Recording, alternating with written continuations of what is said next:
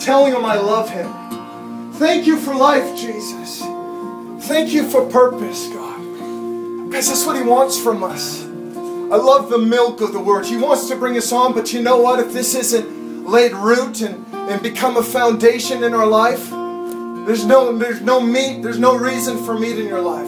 He wants this thing first in your life, guys. He wants all our hearts. It's what we were created for. To be exalted and lifted up.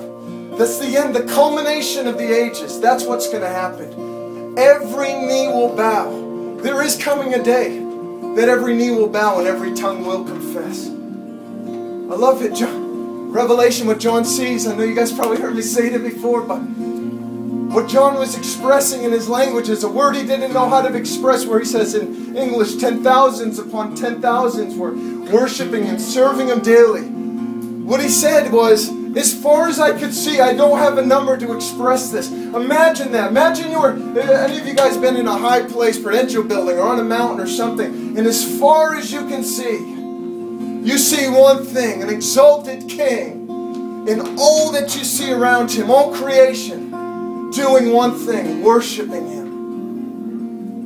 70 years is short, 80 years, 60 years. I'm going to trumpet this message till I die. Make your life count for something. You have one life, guys. I have one life. This is something that we need to preach and speak to ourselves daily. Adjust our perspectives. It's not about vocation. It's not about going to school or going preaching and going into ministry full time or being a doctor full time. Those things are secondary. You know what it says in 1 Thessalonians 5:17? Rejoice in the Lord always. Pray without ceasing. Give thanks in all circumstances, for this is God's will for you in Christ Jesus. Whoa! What do we maximize and what do we minimize? God's after the simplicity of devotion from our heart, guys.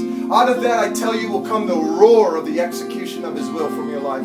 If you would simply surrender yourself to the place of devotion and trust and reliance, the relinquishing of your rights before Jesus. And you know what? In the revelation of His worthiness, this is an easy thing. The King of all kings lives in you. Amen. So let's take some offering out of that revelation. Life is short, it's frail. God wants all of you, and this is just an extension of it, guys.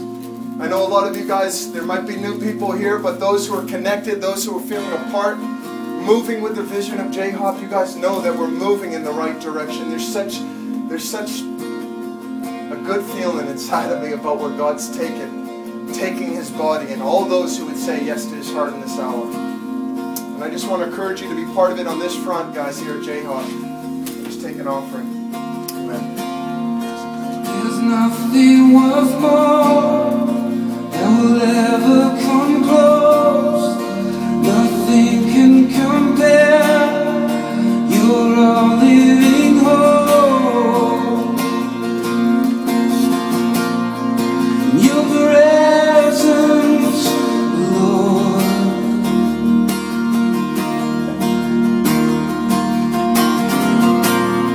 And I've tasted and seen the sweetest of loves, when my heart becomes free and my shame is undone. In your presence, Lord. Just sing that. Yeah, Holy Spirit, you are welcome here. Come flood this place, fill the atmosphere. Your glory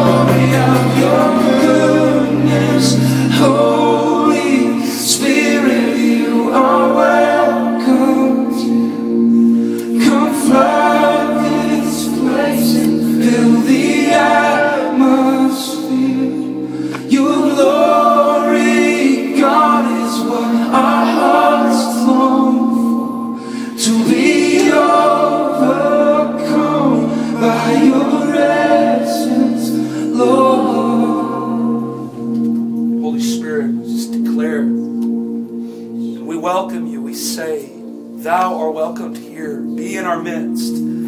God, as we transition into the preaching of the Word, God, I ask, Lord, that your Spirit would open our hearts to receive that which you would want to give us today through your Word, Jesus, the daily bread, the Word of life. God, come, increase. Lord, I ask, God, that you would rest, your Spirit would rest upon Bethany. Lord, that you would give her clarity of mind and words, Father, that the power of the Holy Spirit would fill her with strength. In Jesus' mighty name, amen.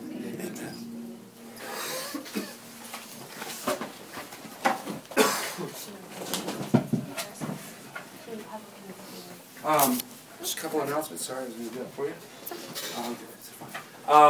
We generally do. I think everybody here tonight pretty much is privy to our schedule here. We have prayer sets throughout the week that we are really trying to get people involved in. So if you're here in the city, we want to welcome you to some of our early morning prayer sets. In some of our evening sets, we pretty much break it down to 2-hour blocks.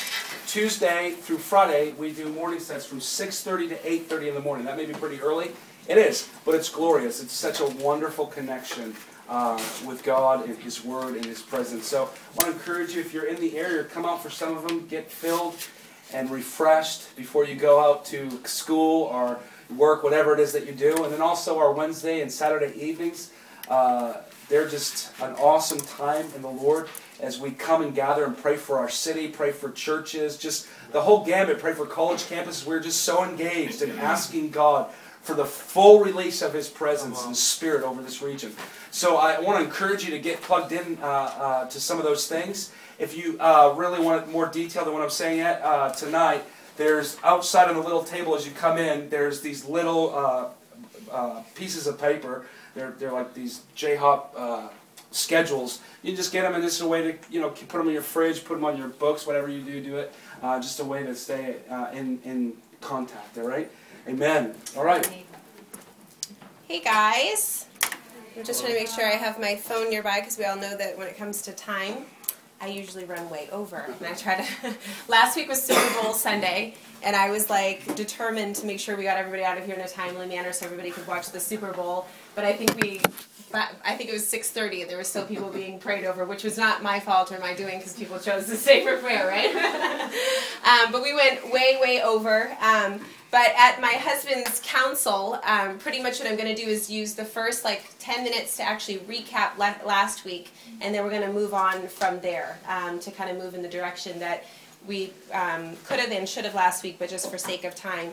So you're going to have to really just pardon me if I'm a little emotional today. I've had a wonderfully long week. It's been a very good week. Just even part of what we're going to be touching on today is prophetic history, but just a lot of emotion. I spent a couple days in Kansas City with some of our other JHOP leaders and with Lou, and this is really the essence of what we discussed probably one day, a 13-hour day, from 9 in the morning till 10, 11 o'clock at night we were together, and just kind of recounting the way that the Lord has called us and drawn us and led us in the past, but also really dreaming as far as the future and where we're going. So it was hugely encouraging, but it is deeply emotional for me, just in a good sense, as far as just the Spirit of God just really affirming and confirming and solidifying some things. So pretty much what I'm going to do is I'm going to take a couple minutes to recap our prophetic history for those of you that weren't here. And then we're going to move into, so you can really have understanding as a ministry, kind of the intensity of focus that we have upon particular things, where we draw them from biblically, and how the Lord has really marked us and stamped us, and why we take the posture that we do in some ways.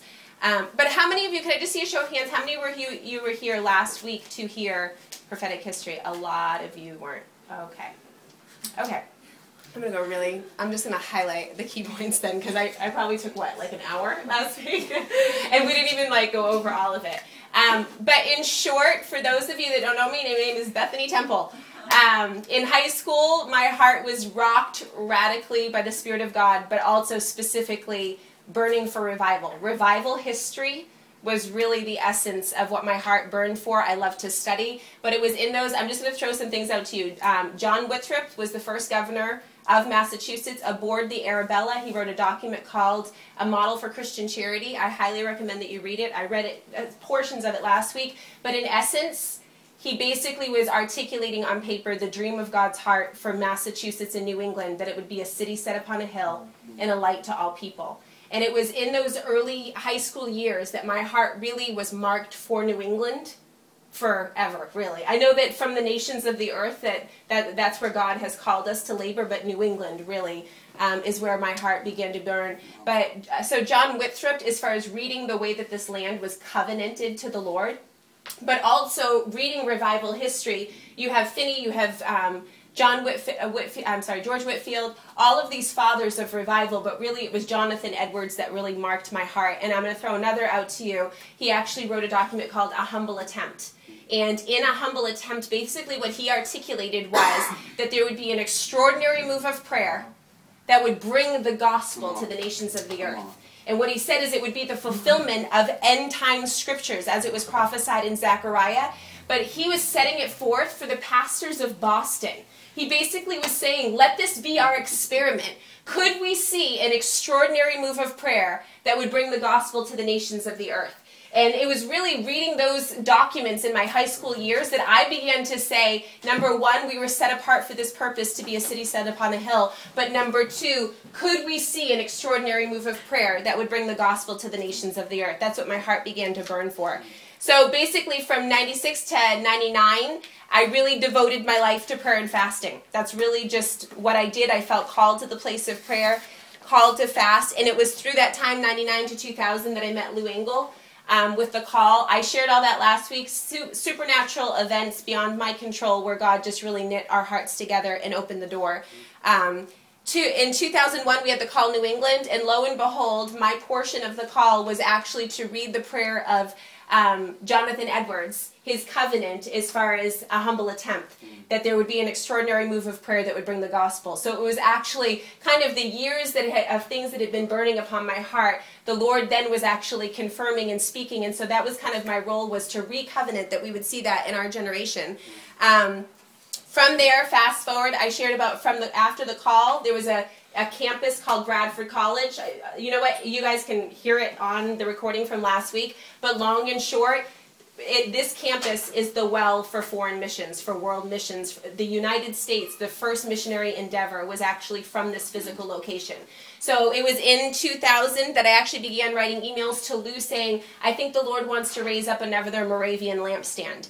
And for those of you that don't know what a Moravian lampstand is, I actually read last week, which I'm not going to take the time, but I highly recommend this book right here. It's called The Lost Art of Intercession. And this is actually how I began to understand of the Moravians. In short, in a nutshell, so you can get it, in Herrenhut, Germany, this watchtower, actually right here, is where the Moravians prayed. It was a 100-year prayer vigil that took place. Basically, they prayed day and night nonstop for 100 years.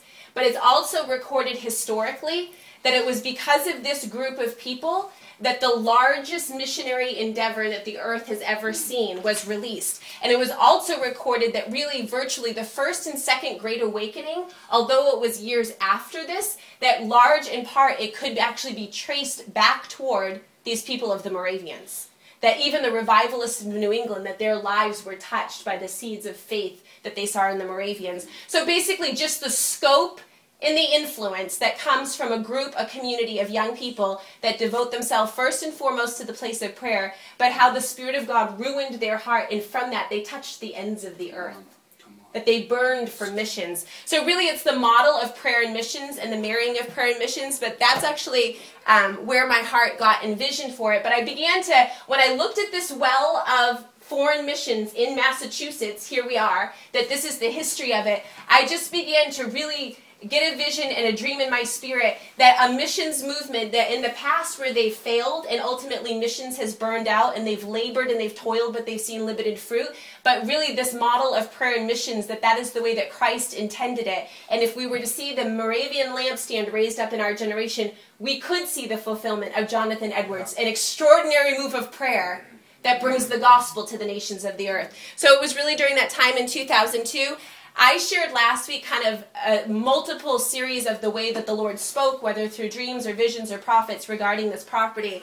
But in short, in the midst of really believing that God wanted to raise something up on this particular property in Massachusetts, I went to Pasadena, California. And while I was in Pasadena, Lou actually brought us all together to say, let's all move here together and let's start a house of prayer. And really at that time, I just kept saying, my heart is burning for something in the New England area. I'm called there, I'm bound there. I know it looks like there isn't much happening there now, but my heart is married to that land. And it was at that time, actually, I had never heard of a man named John Armott, but I stepped onto the campus where Lou and others were holding a conference, and when I stepped onto the campus, there was the face of a man over the auditorium. It was just this massive painted face. But as soon as I saw his face, I began trembling and weeping and really manifesting. It was something completely unnatural that was happening to me. But it was in that moment that Lou said, this is a window into your destiny and your future. And Therese happened to have a camera, snapped a shot. Long story short, I had no idea who this man was or why I was reacting the way that I was when I saw his face. But when I actually came back to Massachusetts, I was sitting with a history book, reading about Bradford College, the Well of Foreign Missions, and a friend of mine was sitting across the table with her history book, reading about Bradford College, the Well of Foreign Missions. But while her book was open, I happened to notice the name John Armott was written on the page of her history book about Bradford College. So obviously that grabbed my attention. I just had this divine encounter in Pasadena. I come back and now his name is written and somehow in relation to the college. So when I pulled the book and began to read it, basically what it uncovered was this very college campus that I had been praying and believing that the Lord was going to raise up a prayer and missions movement on that physical location, this well. Basically John Armott, who was in California, and that's where his missions movement was, he had come to Bradford, and there's actually a monument there today. We could all go there and visit it sometime. But there's actually a monument there today. But basically what happened is in 1810, just a little quick brief history here, 1810, the first missionaries were sent overseas from America. His name was Adoniram Judson and Ann Hazeltine. They went to Burma, India. But basically they're sent overseas to, yes, Gordon, Adoniram Judson, it's all the same. They're sent overseas. Well, 100 years later, this man, John Armott, comes on the scene. And basically, it's been 100 years. And what he says is he believes that God wants to raise up another missions movement. But he has the insight and the foresight to know that he needs to go to the physical well and pray that God would raise it up and release it once more. So he brings his Californian booty over to Bradford, Massachusetts. He stands and you can actually read his speech, and basically what he says is that the fathers of the former generation had visions and dreams. They had visions and dreams to see the world evangelized. And then he says, but their visions were not realized. And he said, but it's our job as sons and daughters to pick up the dreams and the visions of the past generations, of the fathers of old, and to believe, and this became his watchword for the student missions movement, that for the evangelization of the world in one generation. That's what he was believing for. Talk about a big vision. How many of you wake up in the morning and go, it is my life's calling to see the evangelization of the world in one generation? That's good. Or how about JHOP Boston, or whatever identities we have in this room, that it's our life's calling to see the evangelization of the world in one generation. I mean, it sounds grandiose, huge, and I will say almost like borderline impossible, but in essence, it really isn't. It's really not intangible, but it really goes back to this root of the place of prayer, the upper room, the Acts company, that from the place of prayer, the extraordinary exploits that were birthed and that were released. So anyway, fast forward. So obviously at that point, the Lord really has my attention as far as this campus and what he's going to do. So then it's actually from that point, I'm in Redding, California, a year later, and a different prophet comes up to me, a man that I've never met. He's on staff out there at Bethel. And as he approaches me, the first thing he starts to say is, you have eyes for the nations of the earth. Your eyes burn for another student volunteer missions movement. And he says, have you ever heard of a place called Bradford College? And I mean, at that point, I was prayer walking it 4 or 5 times a week. I mean, it was like something that I was believing for, dreaming for, this well of prayer and foreign missions. So anyway, he basically gives me this word. It's another sign of confirmation. It's basically after that point that Lou had contacted me and said, because they had a JHOP in DC, and basically what he wanted was to birth a JHOP in Boston. And it was through a series of events. We launched the 40 days, March 1st through April 9th of 2006, which is pretty much why we're all here today, is basically the beginning of that. So it was during those 40 days, it was after the 40 days, we got plunked here. You can hear all the details as far as pretty much a team of 4 in a 1-bedroom apartment, how the Lord supernaturally provided for us. But it was during that time when we got our first house, signed the lease for $3,900. I had no income for me or for our ministry, had no way to feed people. But just knew it was the Lord. But somebody provided a trip for me to go to Herrenhut, Germany. And so I was actually able to go, and it was once again the Lord really confirming to me that he was going to raise up this Moravian lampstand, as it was like really at the inception and the birthing of our community. So we rent this house down the street for 1 year. At the end of the year, we basically have to transition out of the house, and this was the house that we moved into after that. This house, don't have time to tell it, supernatural turn of events. Somebody just gave me the $14,000, so we had first, last, security, and realtor fee. Also secured the entire rent, the $4,500 for the entire first year, and offered to pay it. I mean, just like crazy supernatural provision one after another. But what I have to say is, while this house was being finished built, even though I had the money guaranteed, all of that, while it was being built, it was delayed 3 months. So basically, I and my team members were homeless. I mean, like homeless. Had no place to pray, had no place to sleep. I basically told my team, go back home to your family. All of our stuff went in storage. I shared last week how the first house that we had, it was all furnished in an entire day. It was a 5-bedroom, 3-bath, humongous house. And in one day, all the furnishings, all those furnishings had to go in storage for 3 months because I had no place to put them. This house was not complete. And in that time, I actually was in Kansas City staying with friends. And to be very honest, there was a lot of people that basically just said, Bethany, the road is too hard in Boston. There's too many obstacles. Why don't you just pack it up and make Kansas City your home? It's, we're doing House of Prayer. It's very similar vision. But I just kept going, but the Lord has spoken so clearly to me about Boston and New England. My heart burns to see the wells of revival. And I'm going to be very honest with you guys. At this point, I wasn't married. And at that point, because I sent everybody home, I didn't even know who would be coming back as a team with me. So I was very realistically looking at being on my own completely. But I remember I was sitting in someone's living room in Kansas City, and this is what I said to the Lord. I said, God, you have spoken to me so clearly. You have, just between prophetic words and even the provision of finances, I said, there shouldn't be a shadow of doubt in my mind as far as what you've called me to do and that I must go back. And this is what I said, but in your mercy, would you just speak to me one more time so I have the confidence to go back to Boston and labor there? It was literally in that moment I got a text message from somebody, and they said immediately turn on God TV because Wendy Alec is prophesying about Boston. As soon as, I literally turned on the thing to God TV, and as I'm watching it, basically she was having a normal interview with somebody. The topic had nothing to do with New England, Boston, foreign missions, or anything.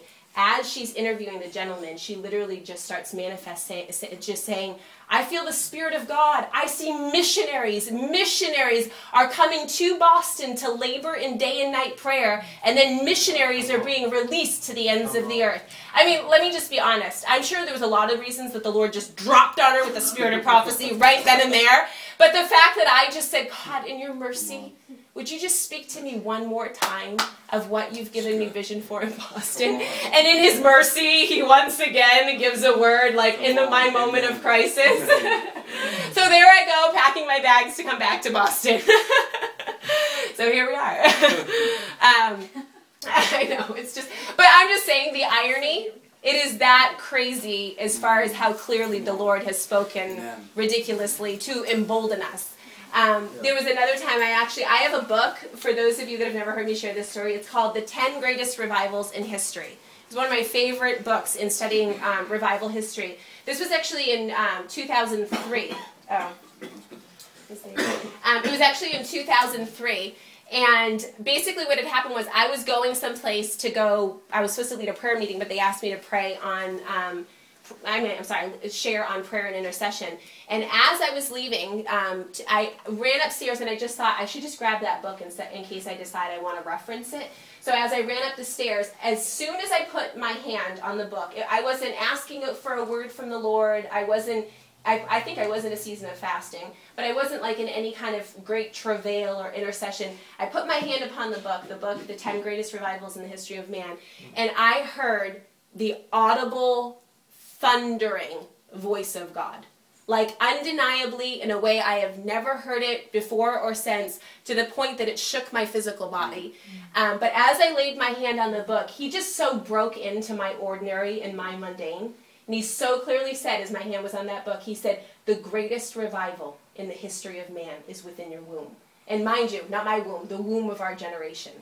And you guys what you have to understand is that language has become very ordinary to hear. I've heard like Mike Bickle and Bill Johnson say it since then, but this was at a point in time where no one was talking about the greatest revival in the history of man. And to be honest with you, I didn't even know if I was being biblically sound. Like I thought, I can't share that with anybody. That just sounds crazy. Like the greatest revival in the history of man. I can just remember thinking like, that just sounds so... But, I mean, honestly, now years later, it actually is something that has been given language and articulation to, and it is being said, and it doesn't sound audacious, and even more than that, it's actually biblical. So there's biblical authority to that. But I just remember when the Spirit of God broke in with such a clear word, it once again was such the fact that the Lord had sown my heart to New England, that there's something in the womb of this generation it far surpasses the first, the second Great Awakening. It surpasses Azusa Street. It surpasses the Wales revival. All of these revivals, they had a manifestation of a character of God or the nature of God. Some were known for healing. Some were known for salvation. There were different realities that were birthed through each one of those revivals. But the revival that is in the womb of this generation, it literally is the greatest revival in the history of man because it brings together the accumulation of the ages. It brings together the reality that Jonathan Edwards labored in birth. It brings together the reality that Evan Roberts birthed. It brings together all of those realities, and in one generation, it's the fulfillment of Habakkuk. It's prophesied in Scripture that the knowledge of the glory of the Lord will cover the earth as the waters cover the seas. It's a biblical promise that in one generation, the knowledge of the glory of the Lord is going to be released with such force, with such strength, with such authority that it's His glory. It's nothing less. See, we've known portions, we've known measures, we've known trickles, we've kind of stuck our toe in it, but it says the glory of God, which is ultimately what all of creation is groaning and waiting for. It is why you are discontent.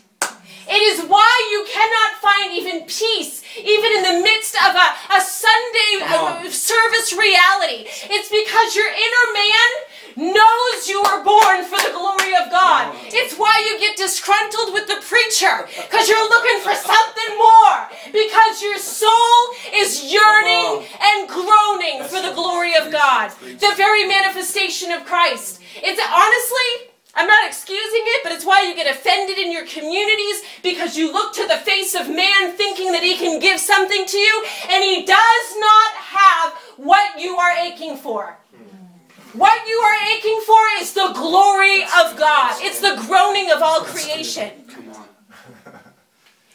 Some of you in this room, the very depression that you labor under, it's because you haven't found your place, and even the place of prayer, of wrestling and groaning for the glory of God. And when we're in that place that we can rightly channel our discontentment, in that place where we can rightly posture the aching of our heart instead of turning it upon peers and family members or our work situation, or if I just had more money, or if I just had more time, all of those frustrations accumulate to this. You are groaning for the glory of God. You were created for the glory of God. You are yearning for the glory of God.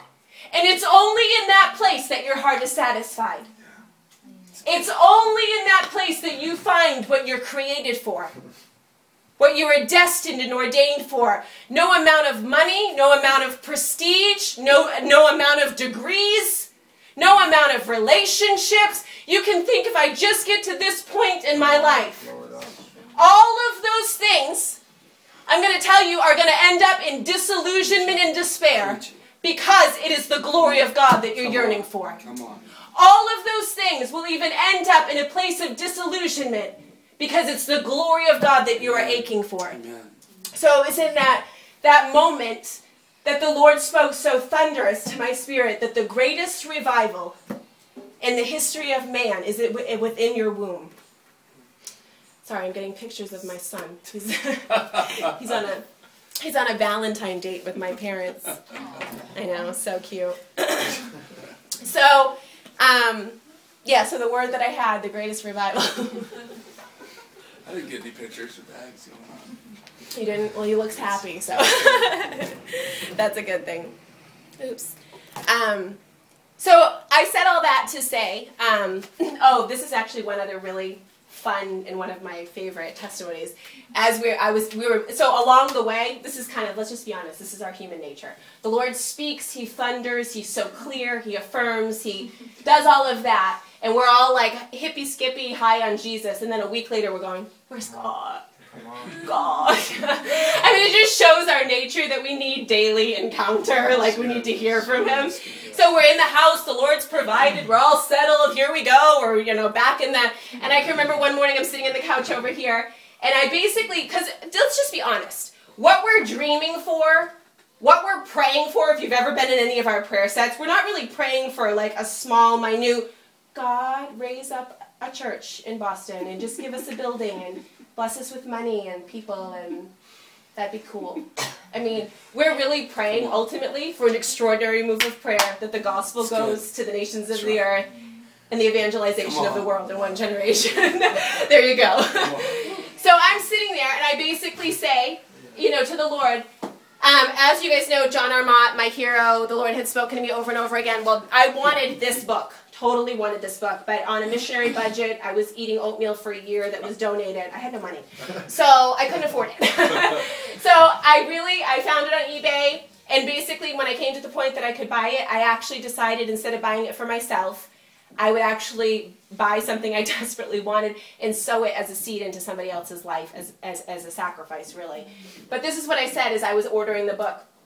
I said, God, if this is not just a pipe dream and something that I just dreamt up because I ate bad pizza one night, if this is really you, I'm asking, would you provide me the same book? And I just said, if it's you, I'm going to sow this into another person, this one that I was ordering. And I said, but would you provide me the same book to confirm to my heart that this is truly you that has initiated this? That very day, I went to my P.O. box for JHOP, and there was actually a package in the mail the same day that I asked the Lord to provide me a book. And this book, it's a far better book than this one. It's like, it has multiple more additions and speeches and writings of the missions movement and the convention, but Lou and Therese had sent it, and it came in the mail that very day that I asked for the Lord for a sign that He would sow it into my life if it was truly a word from Him. So like I said, just along the way, there's just the continual confirmation and affirmation. Let me just see if there's any other... Oh, and so the guy, basically the Reading guy that had prophesied over me in Reading about Bradford College, we're in this building. The Reading folks had heard about a Justice House of Prayer in Boston. They heard like what God was doing, what God was establishing, so they decided to take a trip here. And he doesn't know that I'm the girl leading the House of Prayer that he prophesied over years before, blah, blah, blah. He shows up on the doorstep, and I say to him, like, I know you prophesied over me in Reading. And I kind of give him the whole rundown. He looks at me, and then he begins to prophesy that the mantle of John Winthrop that the Lord has given us. And as I told you earlier, he was another one of what had really initiated this process in my heart, because he was the first governor of Massachusetts, and he's who actually set the covenant and gave language to the dream of God's heart of Boston being a city set upon a hill and a light to all peoples. And what he said is that the mantle of John Winthrop that God has given you to actually restore it to its rightful purpose. as a city set upon a hill. And so time after time, and here we are to present day. We actually just did 40 days of prayer and fasting a year ago, which is when we launched our public prayer sets that most of you have probably come to know us through. In 2009, Daryl and I were ordained, and for those of you that don't know, he was actually working full-time. I was leading the house of prayer, and my inward prayer, I don't think he even knew this, because he pretty much just said, we'll continue doing this as long as is necessary. He was working, but I had said to the Lord, I said, God, if you do not provide for my husband to be full-time and labor with the building of the house of prayer, I just absolutely can't do it with my young son and all the responsibilities. The day we were ordained, somebody sat down with us afterwards and offered to pay his salary so he could be full-time. And so he's been full-time ever since. Thank you, Jesus. And interesting, I don't know what it means, but we were ordained October 11th of 2009, and then October 11th of this last year is actually when we closed on our house. So October 11th is obviously a wonderful date in my book. But I know, what's going to happen this October 11th?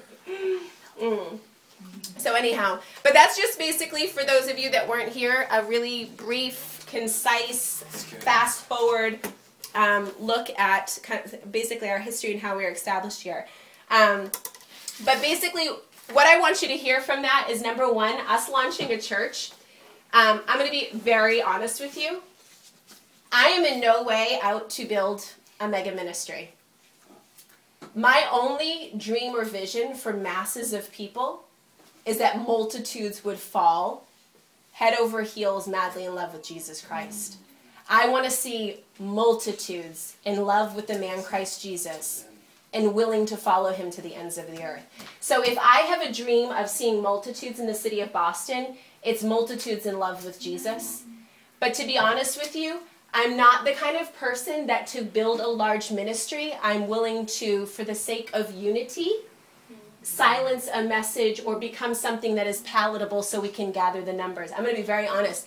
I would rather stay the group that we are now and come to such a strength of constitution and clarity, operating under the prophetic strength of the spirit of Elisha, and truly be a voice in the midst of culture that God can use to become the hinge of history. I would rather have a handful of 10 to 15 and know that we are postured rightly before the heart of God, that we truly, out of sincere love for Jesus Christ, will obey him, that is our only allegiance. Our allegiance is not to build a movement.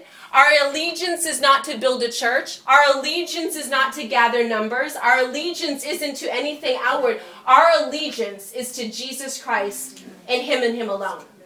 And like I said, in that I do desire, hear me, I dream and I yearn for such a worship movement to explode in this city, that multitudes are drawn to Jesus, but not in a false, even a false sense of unity where it becomes a palatable message. I want the fullness of the gospel preached with power, the power of the cross, of who he has called us to be. And really what we're going to look at is the life of Elisha, and we're going to look at the life of Daniel. Because really those, if you ever wonder why we take the position that we do or the posture we do in the place of prayer, if you even ever wonder why we take the position or posture that we do concerning political issues or cultural issues of our day, really all you'll need to do is just go back to the life of Elisha and the life of Daniel, and you'll have great biblical clarity as to why we posture ourselves the way that we do as a people. I'm going to read a quote to you. It's actually a quote by Lou Engle. It's one of my favorite quotes. There are moments in history when a door for massive change opens. Great revolutions for good or for evil occur in the vacuum created by these openings. It is in these times that key men and key women, even entire generations, will risk everything to become the hinge of history, that pivotal point that determines which way the door will swing. Now, I just got done sharing with you kind of the way that the Lord has led me and spoken to me regarding revival in our generation. And so if there is a door to be opened, if you're going to hear this quote about moments in history for a door for massive change, I believe the possibility is before us in our generation, the way that the Lord has spoken, is a door for massive revival to open. I believe, so if we're standing, but I also believe that we are a nation, and I don't really have time tonight, maybe another week we can do this. If you're going to rightly diagnose where we are as a nation, you have to understand that basically more than 80 years ago, it was proven that we had more than 80% Christian church engagement in America.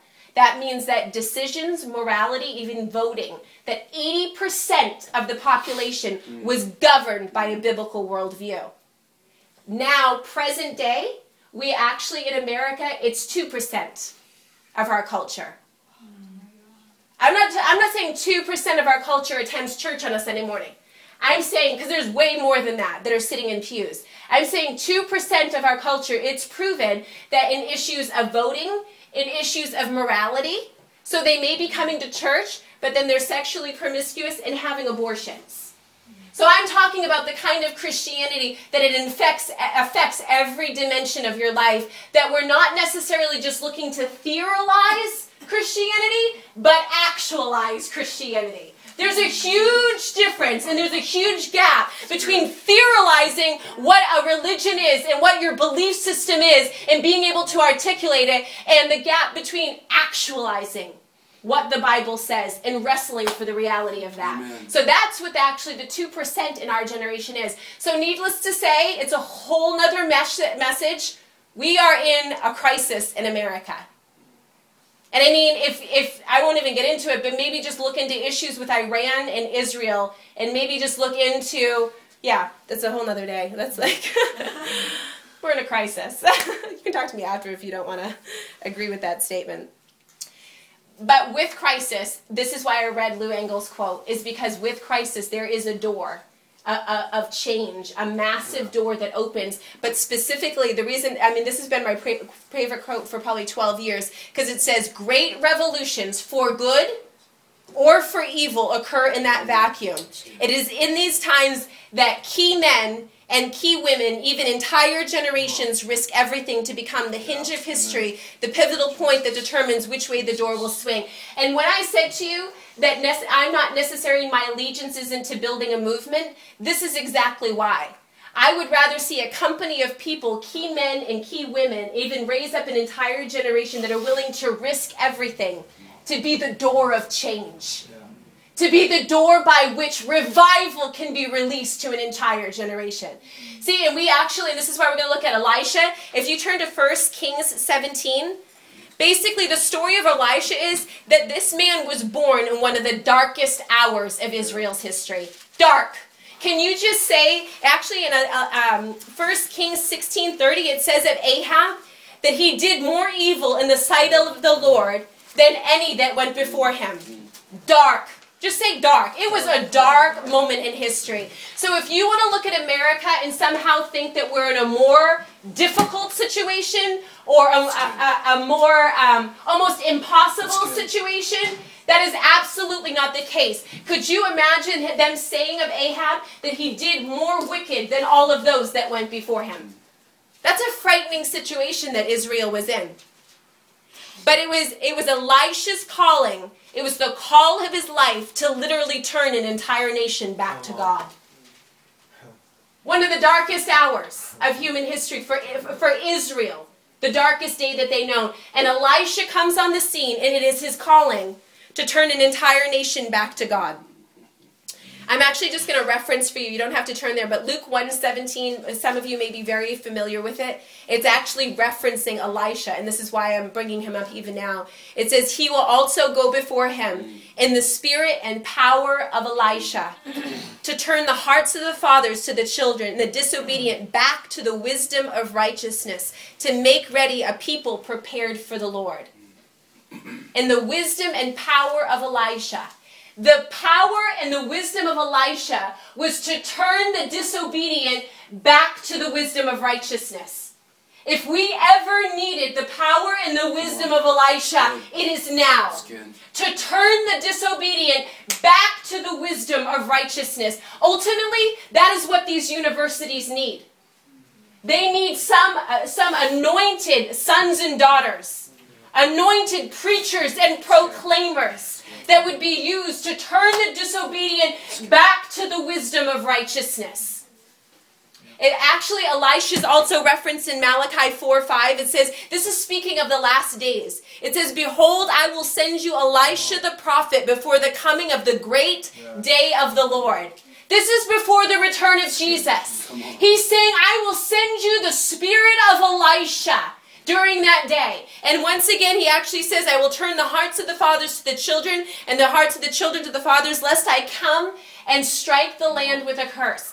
Now, let's just say this. Francis Frangipane says that if the spirit of Elisha is coming, if it is prophesied that before Jesus returns, that the spirit of Elisha is coming, then we also have to understand what that means.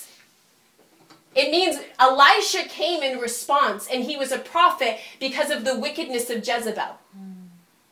So that's rightly understanding that in the days of Elisha, that spirit of Jezebel, and for those of you, I'll just give you a quick snapshot of Jezebel.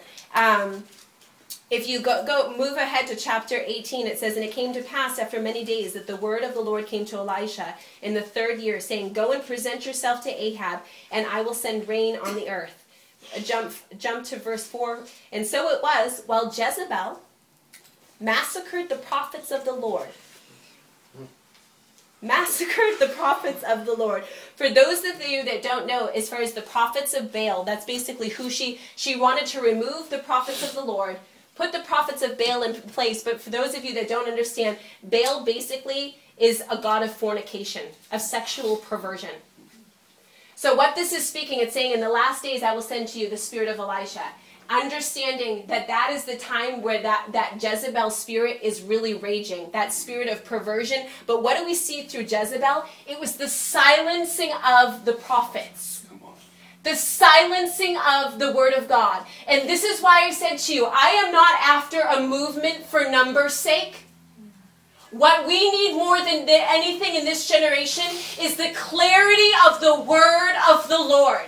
We need those like Elisha with such a clear voice of righteousness. As it was said of him, he turned the disobedient back to the wisdom of righteousness. We don't need people that are willing to appease culture and appease even young Christians that want a false grace message just to feel good. What we need is those that are willing to call a generation to righteousness. The prophetic voice of clarity restored. See, what we have in this generation and in our culture, we have such a call for tolerance.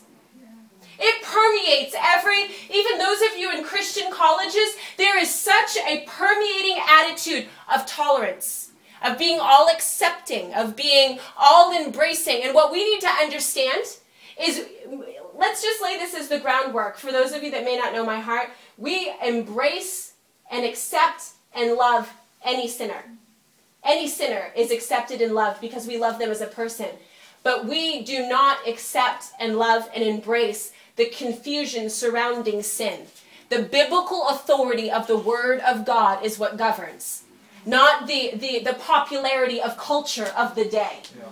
And this is really this is really why when I talk about movements is oftentimes when I sit with pastors and leaders, and even in their wrestle, because they genuinely want to create a movement, they genuinely want to create kind of a massive presentation of the body of Christ, of standing in unity and stadiums filled, all of those things. What we need to understand is anything apart from the clarity of the spirit of Elisha. Anything apart from this prophetic clarity of calling a generation, when we begin to come into that place of tolerance, when we begin to come into that place of not wanting to offend the mind of man, when we come to that place, oftentimes when I sit in these meetings, and even this kind of language is used, while Bethany, you may be called to confront culture, I feel called to come alongside culture.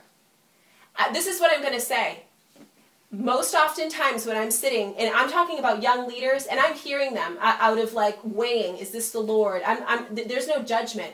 What I'm going to say to you is that whatever our strategy for ministry building, if it's not found in the Word of God, I in no way see Jesus, the Apostle Paul, I in no way see the men of old coming alongside culture.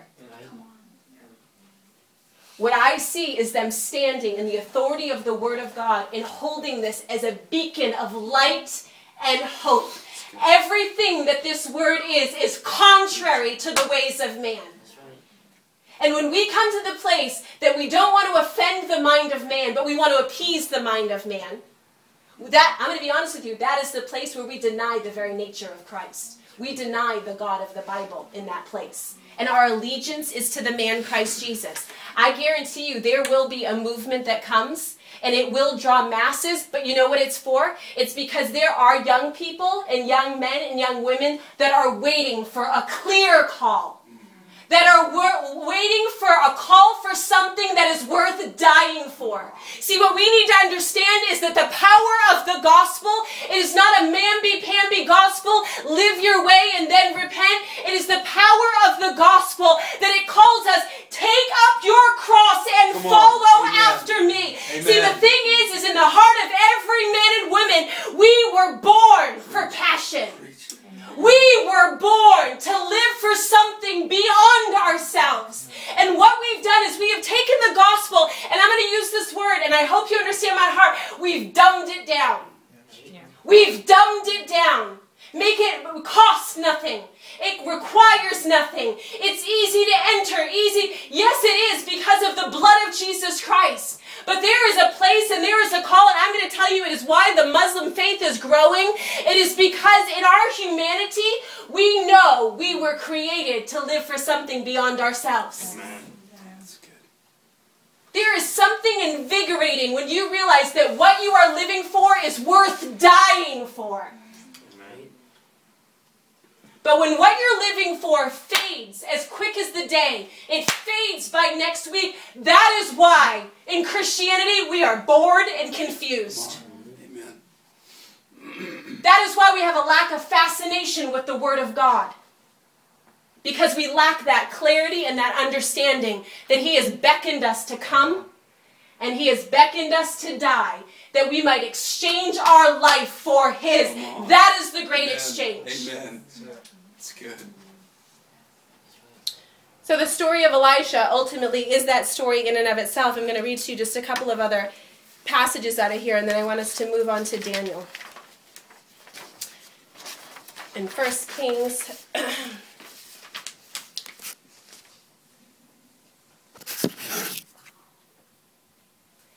In the midst of this spiritual seduction, Elisha strides onto the scene to confront Ahab and Jezebel and their legions of pagans. In the midst of unspeakable depravity, Elisha stood as the singular voice of righteousness. Singular voice of righteousness. One man. One man. See, when we look at the life of Elisha and the life of Daniel today, this is why, as much as I yearn for the masses to worship Jesus, it does not take the masses to shift culture. It does not take large numbers of people. It takes one man like Elisha. One man like Elisha with solidarity. He was the singular voice of righteousness, but he refused to be moved.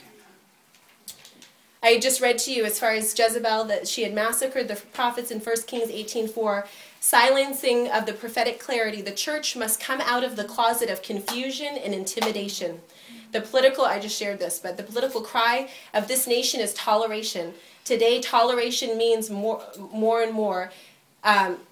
We accept you as you are, even though we may disagree. The new definition of tolerance is now, not only do we accept you, but your views are true if you believe them. You know what? This voice of toleration, really what it comes down to is there is no absolutes. No absolutes. And we become extremely offensive when we say, no, there is an absolute. It is the absolute of the Bible and what the Bible says. You know, I encourage all of you to go to the Bound for Life website. For those of you that don't know what it is, boundforlife.com. While we were just out there with Lou for these couple of days, one of the other JHOP leaders, he also is the president of Bound for Life. And on his blog, you can watch this video. It will shake you to the core. The guy is a Yale graduate. He actually was like the president of VeggieTales at one point, but he's written 2 books. He's written 2 books. One was the Bonhoeffer biography that just came out. He wrote Amazing Grace. He's written a couple things, but I say this to say, last week was the National Prayer Breakfast, which President Obama went to. This dude was the speaker. He got 30 minutes in front of President Obama. And I'm going to be honest with you. He's intellectual. He's definitely not like a Lou Engle up there rocking and spitting and telling dreams and vision stories. Very intellectual, hilariously funny. But this man spoke truth with such clarity and conviction. I actually kept turning to Lou kind of going, oh my gosh, he's dressed in a suit and tie and has a completely different demeanor, but he's saying the things that you say with the same force and clarity. This guy literally in front of President Obama, this is what he stood up and he said. 3,000 people, it's the National Prayer Breakfast. He said basically, in the days of slavery, most people didn't believe that blacks were human. So everyone was okay with slavery. And he said, but yet you had William Wilberforce, and it was because of his relationship with Jesus Christ that this man had clarity and understanding, and he could see that they were human, looking at President Obama. He said, then you have, in the days of Nazi Germany, they did not believe the Jews were human. But then once again, you have a man who, claiming the name of Christ, you have Dietrich Bonhoeffer who comes on the scene. And because of the light of Christ, he has true understanding, and he fights for those that everyone says is not human. It's because of the revelation of Jesus Christ. And he stands and he says, now in our generation, who is it that we think is not human? Dang. And then very comically he says, discuss amongst yourselves. But then he proceeds to say, he says, if you call yourself a Christian, but the light of Christ's truth has not shone in your heart, that you have revelation of the unborn being human, I doubt your Christianity. That's what he said. And this is what I'm going to say. What stuck out the most to me with this man is he didn't do the nice political, well, I believe. And my belief is that and you might not. I mean, there's such a wavering that starts to happen, even in the church. Well, it's my belief. No, stand with the authority and the conviction that you stand in the place of truth. That is the place of confidence. He didn't stand there and say, I happen to believe. He said, if you have the light of Jesus Christ in your heart, then you will know that the unborn are human.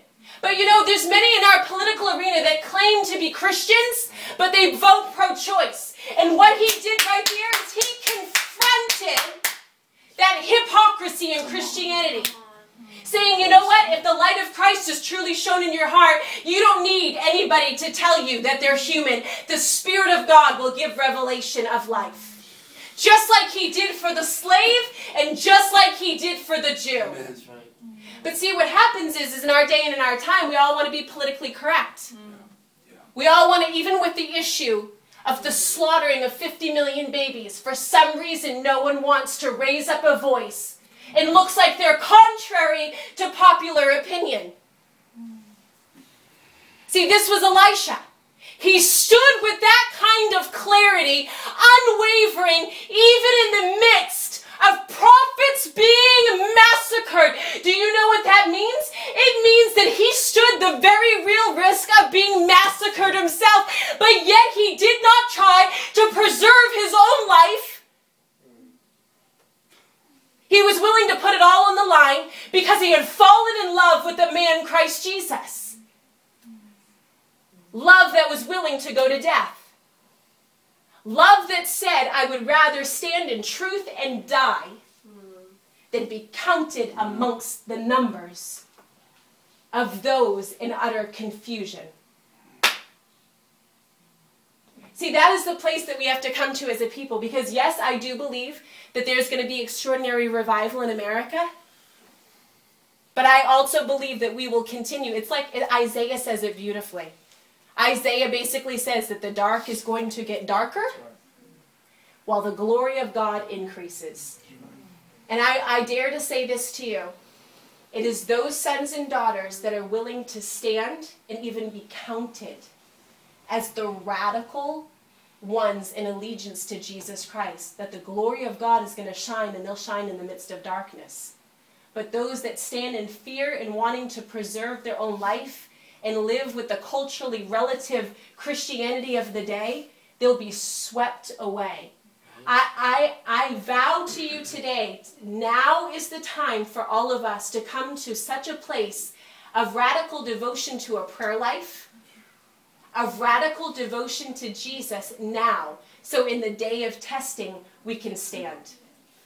That our heart has been prepared. I'm going to just move really quickly. I love. This is Ignatius of Antioch. It just has to do with what I just shared with you.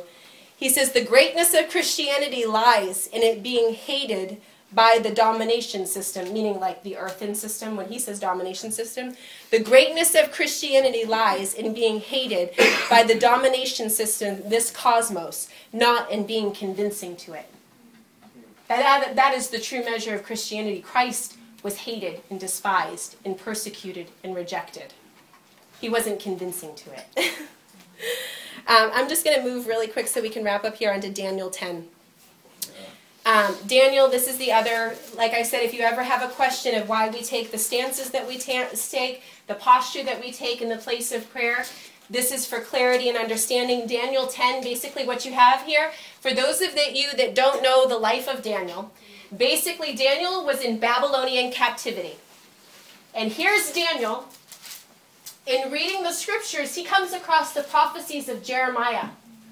So first and foremost, I just want to say that everything that Daniel prayed and the way that he moved, he was moving in agreement with the prophecy of Scripture. He didn't get like some flighty, crazy, weird like revelation. I think it might be time for us to be ready. He had the authority of the Word of God that he was moving in the power of agreement. So he basically gets this window, and so as he's reading the prophecies of Jeremiah, going, it is our time for release. The fulfillment of time has come, and it is my time for release. So here's this young man, and I just want to preface this by saying, it says from the days of his youth. From the days of his youth, he prayed 3 times a day, morning, afternoon, and evening. From the days of his youth, he would not partake of the king's table, the delicacies of the king. He lived a fasted lifestyle.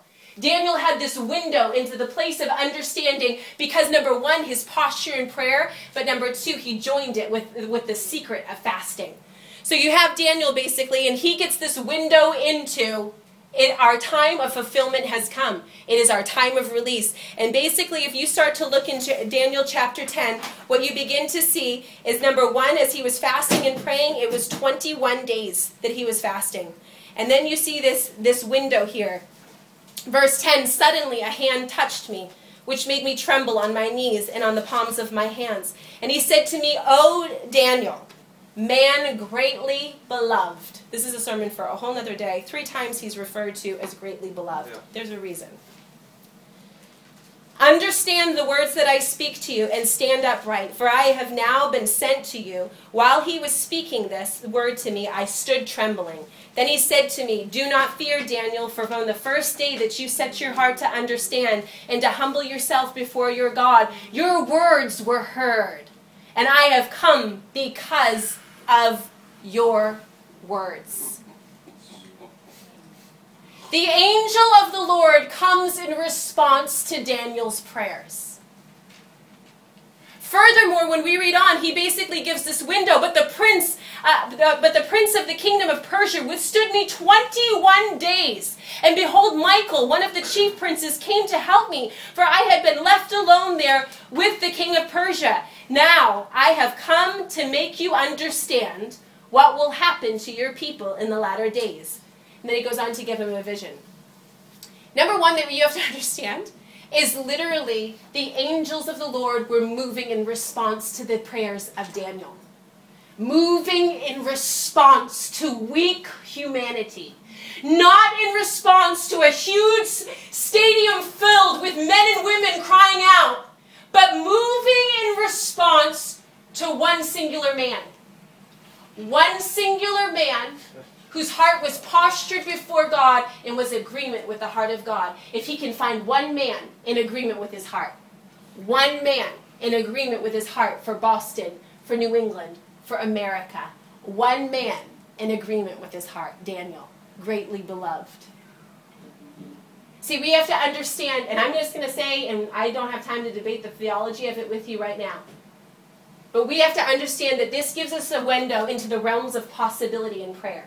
But it also gives us a realm into understanding how the purposes of God are released. How the fulfillment of God's purposes come to pass. That he does not move apart from weak humanity. That he chooses to bind himself to finding the prayer of agreement upon the earth. See, this right here is a window into, if we supposedly think that somehow the revival cloud is just going to come in because God speaks it into existence, desires it, wills it into being, all throughout history, look at the way that the Lord used Elisha. He used Elisha to turn Israel back to him. He used Daniel to release the Israel people from captivity, that the fullness of time had come. What if he had not found an Elisha? What if he had not found a Daniel? How many of the purposes of God are frustrated because there is not a man to stand in the place of agreement with his heart and with his will to call it into being? And this is why I say I would rather a small company of people that are willing to bind their life in the place of prayer, that are willing to walk before the Lord, even as Daniel did, in the place of prayer and fasting, to see the release of the purposes of God. God is not mocked. The wheels of justice may turn slowly, but they are turning. Whether the water rises drop by drop by drop, or whether by a floodgate, eventually the pressure is going to build and the floodgates will open. See, oftentimes in the place of prayer, we misjudge the way, the prime example, 21 days. 21 days, Daniel's praying and fasting. 21 days. And finally, on the 21st day, the angel of the Lord breaks through. Well, let me ask you a question. What if day 7 came and he thought, God is not responding to my prayer? See, Daniel is the picture of perseverance. Daniel is the picture of laboring with the heart of God until the release comes. See, so many of you, whether it's praying for the ending of abortion, whether now many of us are praying into this issue of sex trafficking because it has become such a huge industry in our generation, or whether it's revival or for your college campus, it could be for the healing of a mother or a sibling that has cancer, any of these numerous things. What we need to understand is that we may not understand the timing of how things are released, but the wheels of justice are turning. You may not know when the full release comes, but the wheels of justice are turning. And maybe in a particular situation, instead of justice being unleashed like a floodgate, but there is drop by drop by drop, and you do not know when the release will come. You do not know when the fulfillment of it will come. But we see in the life of Daniel that he postured his heart in that place. In the 21st day, breakthrough came. I need to wrap this up because we're at time now. But what I'm going to encourage us here with is 5 things that we see from Daniel's life. Number 1 was prayer was a way of life. Number 2, purity was a way of life. 3, authority of the prophetic scriptures, that he based his life and what he prayed into with the authority of prophetic scriptures. 4, it was accompanied by fasting.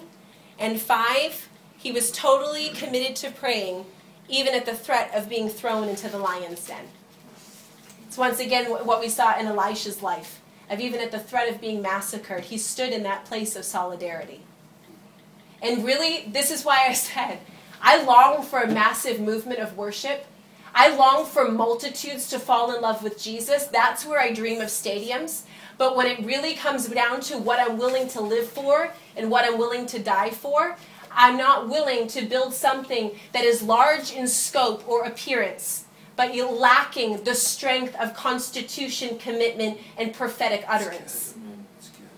But if we can find a company of people in the city of Boston, be it 5, be it 10, that are willing to stand with the constitution of Elisha, the constitution of Daniel, mark my words, we will see the greatest revival in the history of man, because history has proven he moves in response to the prayers of his people. I just want us to stand to our feet so we can close out in prayer.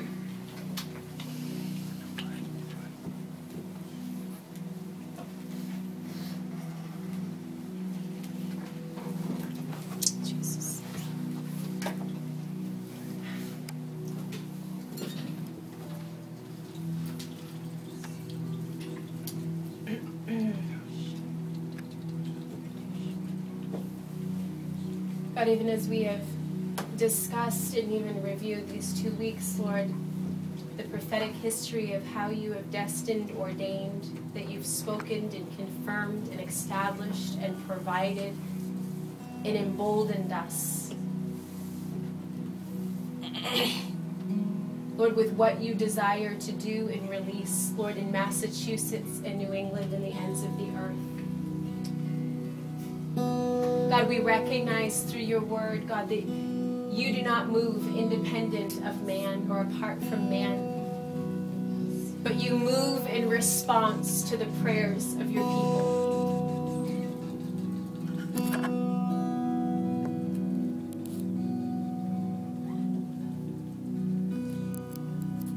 And God, we ask, Lord, even as your word says in Chronicles, that your eye searches all of the earth,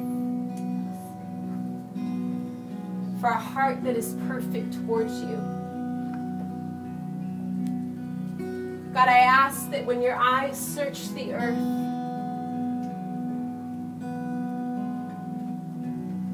God, that when you look upon Boston, Lord, that you would find hearts that are perfectly after you. God, even as that passage goes on to say, Lord, that you would show yourself strong on their behalf. God, we long for the manifestation of your strength in our generation. God, we long for you to reveal your face in all of your glory, in all of your splendor, in all of your greatness, oh God.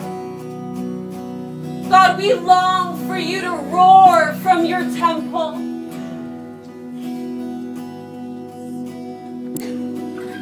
Sound of your strength, oh God. So God, we ask, Lord, that even as you found Daniel of old, God, even as you found Elisha of old, God, we say that we are yearning and jealous, God, that you would find, Lord, in this city, sons and daughters that stand with your heart in agreement.